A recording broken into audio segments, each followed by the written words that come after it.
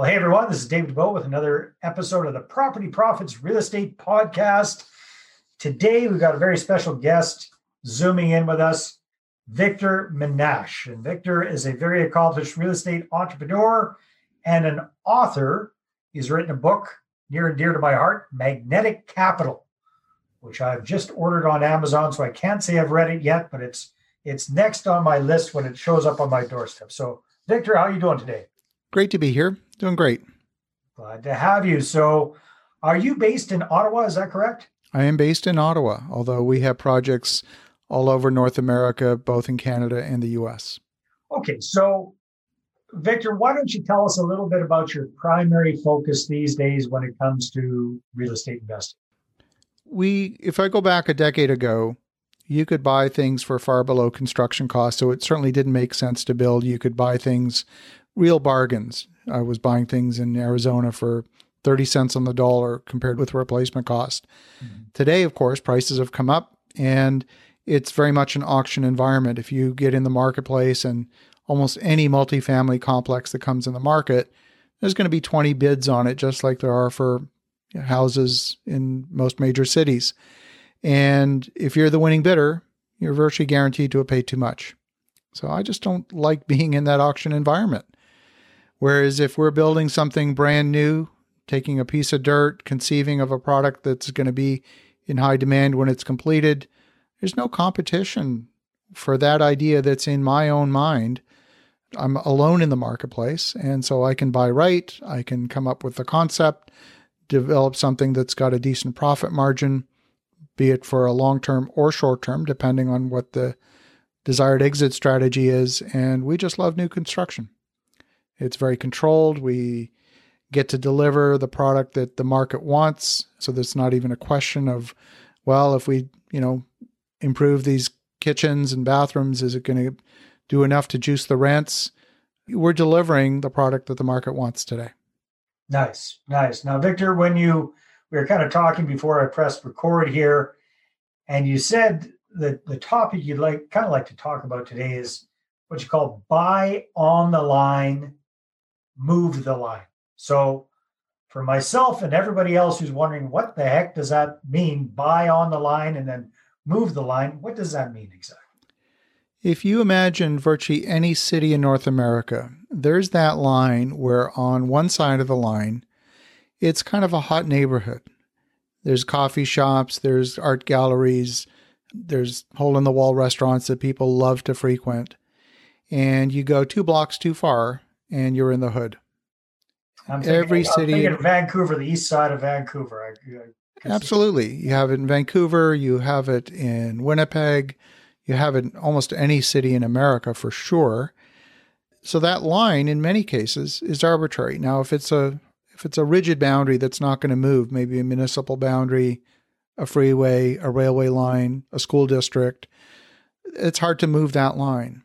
But if the line is arbitrary, as it often is in many areas, then why not buy on the wrong side of that line, not too deep, but on the wrong side of that line. You're going to buy that land for pennies on the dollar, redevelop it. Now you've got new product that is competing with the hot neighborhood, and there are no comps for that new product in the hood. So the only place to draw your comps are from the hot neighborhood next door. Now you might not get 100 cents on the dollar. Maybe you'll get 95 cents or 98 cents. But if you bought right, you can create an extraordinary amount of value by building on that line. And now guess what? The line's on the other side of your property. You can go do it again. It's playing a large developer's game on a smaller scale. Now, if you just do 1 or 2, it may not be enough for the marketplace to take notice. But you put a little bit of scale behind it, maybe bring a few friends along, and you do 5 or 10, then the marketplace says, oh, I get it. The line has moved. And so now the fear of going 1 block over, oh no, you don't want to go on that street. That's not a good street. That fear can be overcome because they have confidence that the line has moved. It's a psychological thing. This notion of value is highly subjective because there's 2 ways to value things, at least 2. But even if you talk to an appraiser, they look at replacement cost, but buyers don't care about that. They look at comparable sales and they look at multiples of net income if it's an income property. It's really what it comes down to. So if the end buyer is going to be someone who is interested not in the multiples of net income, but do they like the property and they're willing to pay for it? Well, that's who you've got to target. What are they willing to pay for? And so, Victor, what would be an example of this kind of a project? I know you're probably focusing on much larger developments these days, but where you talking about start small, maybe get in with a few friends. What are we talking about here? Are we talking about tearing down a crappy old house and building a nice house? Are we talking about small multis, mixed commercial, residential type stuff? What are you talking about here? We're talking about infill. I mean, every city has a band that's usually outside the downtown core, between the downtown core and the suburbs, that's been neglected for 30 years. Right. And so, it was fashionable to move out to the suburbs. Then it became fashionable to live in the downtown core, but still that band in between, that missing middle, was really neglected. And that's where the opportunity lies, is that band between the suburbs and the downtown. And whether it's pushing back inwards from the suburbs or pushing out from the downtown core, you want to exploit that boundary.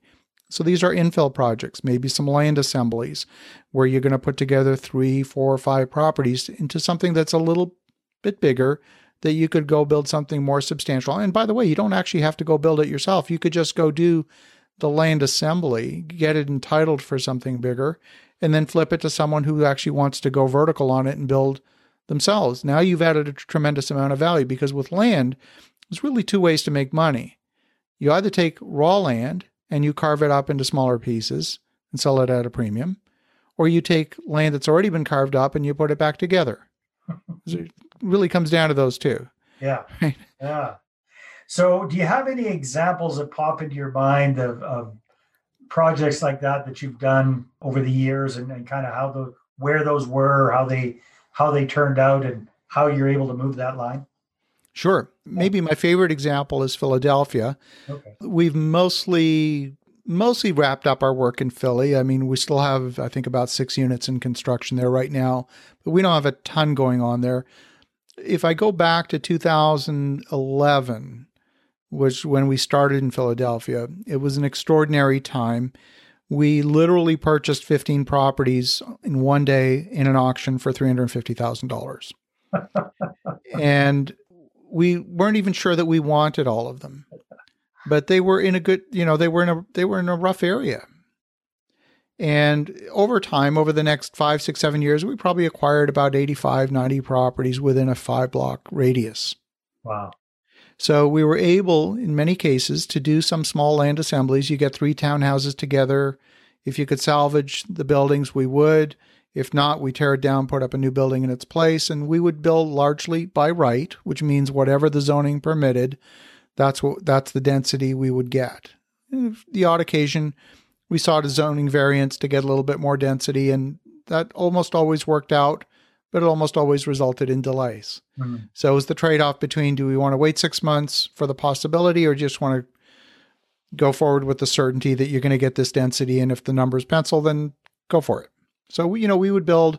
I'll give you a simple example. We did a 10-unit building. I'll give you the address. It's 1228 North 25th Street in Philadelphia. For those who want to Google it, it is a 10-unit building. It was zoned for 8 units. We got the zoning variance for the extra 2 units. We built that at $88 per square foot, hard construction cost, a very solid B-class product, hardwood floors, granite countertops, stainless appliances, nice quality finishes. And our total investment, including land, hard cost, soft cost, everything was $1,050,000. Wow. It appraised at $1.8 million back in 2014, and the lender gave us back $1,300,000 in the refi when we went to get our permanent financing. Nice. Today, if that building was to be reappraised, or if we were to sell it, it would sell at about $2.8 million. Beautiful. Beautiful. Right? Very, very smart. So makes sense. And obviously you've had great success with this. I'm feeling a little tingly sensation. Some of our viewers might be feeling that little tingly sensation that it sounds great, but it also sounds very, very risky. What if the line doesn't move? What if it doesn't budge? So we go in there, even if we get a bargain on the property and we build something at a reasonable cost, but now we got a nice property and we got the nicest property on the lousiest street kind of thing. What are your thoughts on that? Here's the bet that you have to make. So in our case, 1.5 blocks away, people were renting apartments for $1,600 a month. People 2 blocks north were renting apartments for $800 a month. So the bet is, would people be willing to walk an extra block and pay $1,200 a month to be in a brand new building? Would they be willing to take that 1 extra block walk to save a few $100s a month? That was the bet that we made. Mm-hmm. Now, if you go deep into the hood, you're taking a ton of risk. But if you're right on the line, or if you're within a block of the line, I think that's a very calculated risk. Okay. Yeah, I think that's the whole thing there right there, is really understanding where the line is and making sure that you are cozied, you're right on that, or you're cozied up to it as much as humanly possible. That makes a lot of sense, because yeah, if you're a block or 2 off, that can sink the ship right there.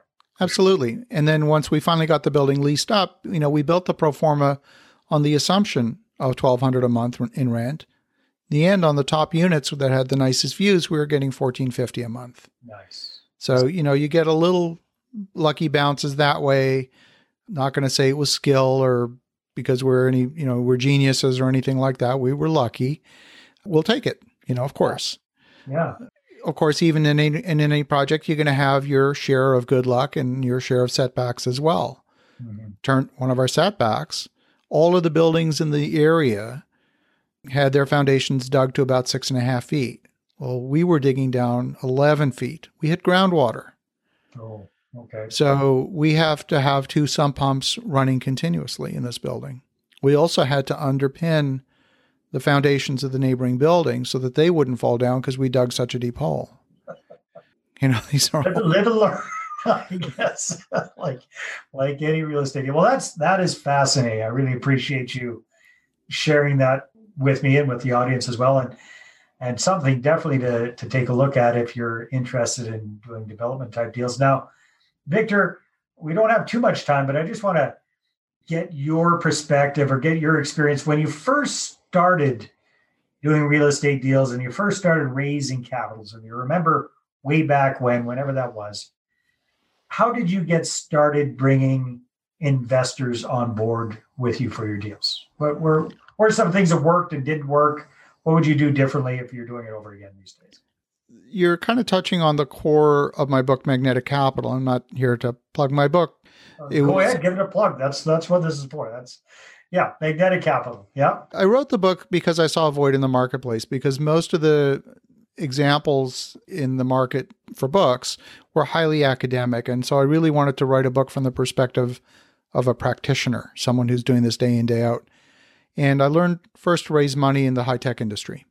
So if you think raising money for something as simple as real estate is hard, try raising money for something that is just an idea in a market that doesn't exist. And you're going to get investors to sign up to not only are you going to run a business successfully, but the market's going to develop the way you expect it to as well. That's hard. Okay.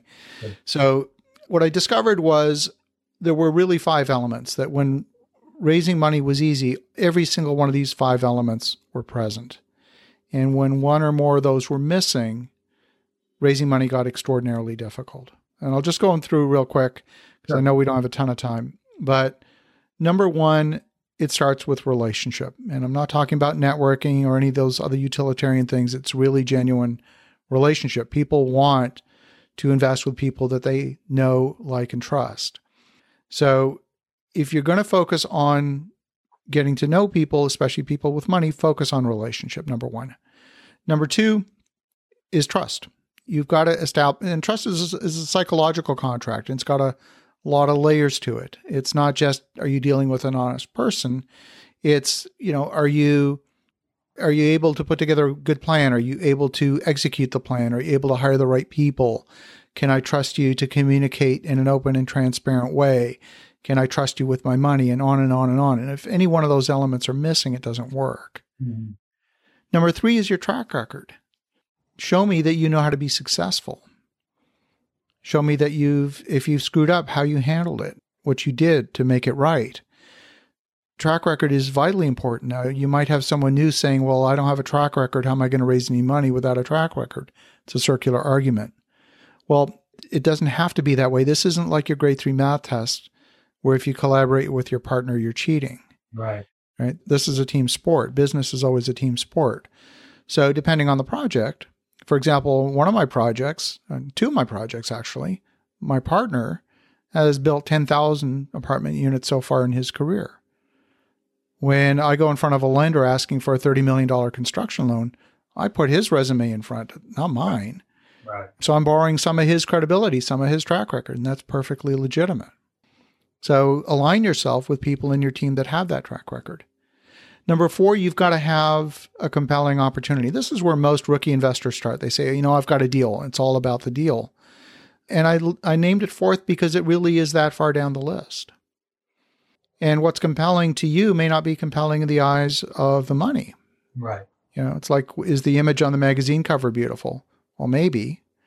For one person, their image of beauty might be an industrial warehouse building with refrigeration and 100,000 square feet. Another person's definition of beauty might be a medical office building that can hold family health teams.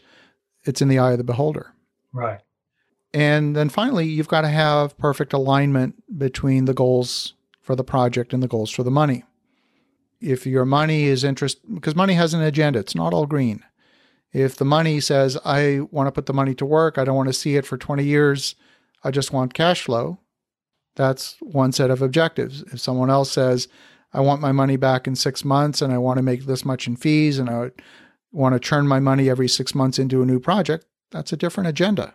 Definitely. Yeah. So you've got to align your project with the goals for the money. Don't try and fit a square peg in a round hole.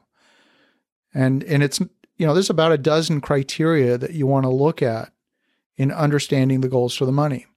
It's like, what's the tax consequence? What's the size of the investment? What's the term of the investment? What's the rate of return? What's the control structure? And on and on and on. If you get alignment on all of those, then you have a good shot at having a fit between the goals for the money and the goals for the project. And it's seductive because you might have a fit on a few of those, but not all of them. And it's like something that almost works. Well, something that almost works doesn't work. Right. So don't try and force it. If it's a natural fit, perfect. If it's not, if there's any part of it that feels forced, move on and find another source. Yeah, definitely. Because if you get that investor in and they're not happy, it's going to become a massive headache very, very quickly. That's for sure. Exactly. Victor, this has been awesome. If people want to find out more about you and what you do, how can they find out more about you? They can connect with me directly through my website at victorjm.com. That's victorjm.com. I also host the daily Real Estate Espresso podcast 7 days a week. Wow. So love to connect with people that way. It's a short form podcast. So the weekday show is just me 5 minutes. And the weekend edition are interviews with notable people from the world of real estate investing. So love to connect with you that way as well. Sounds good. Thank you very much for your insights, your wisdom, and this whole idea of buy on the line, move the line. Now I get it. Makes sense. Thank you very much, Victor. It's been a pleasure. Thank you, Dave. All right, everybody, take care, and we'll see you on the next episode. Bye-bye.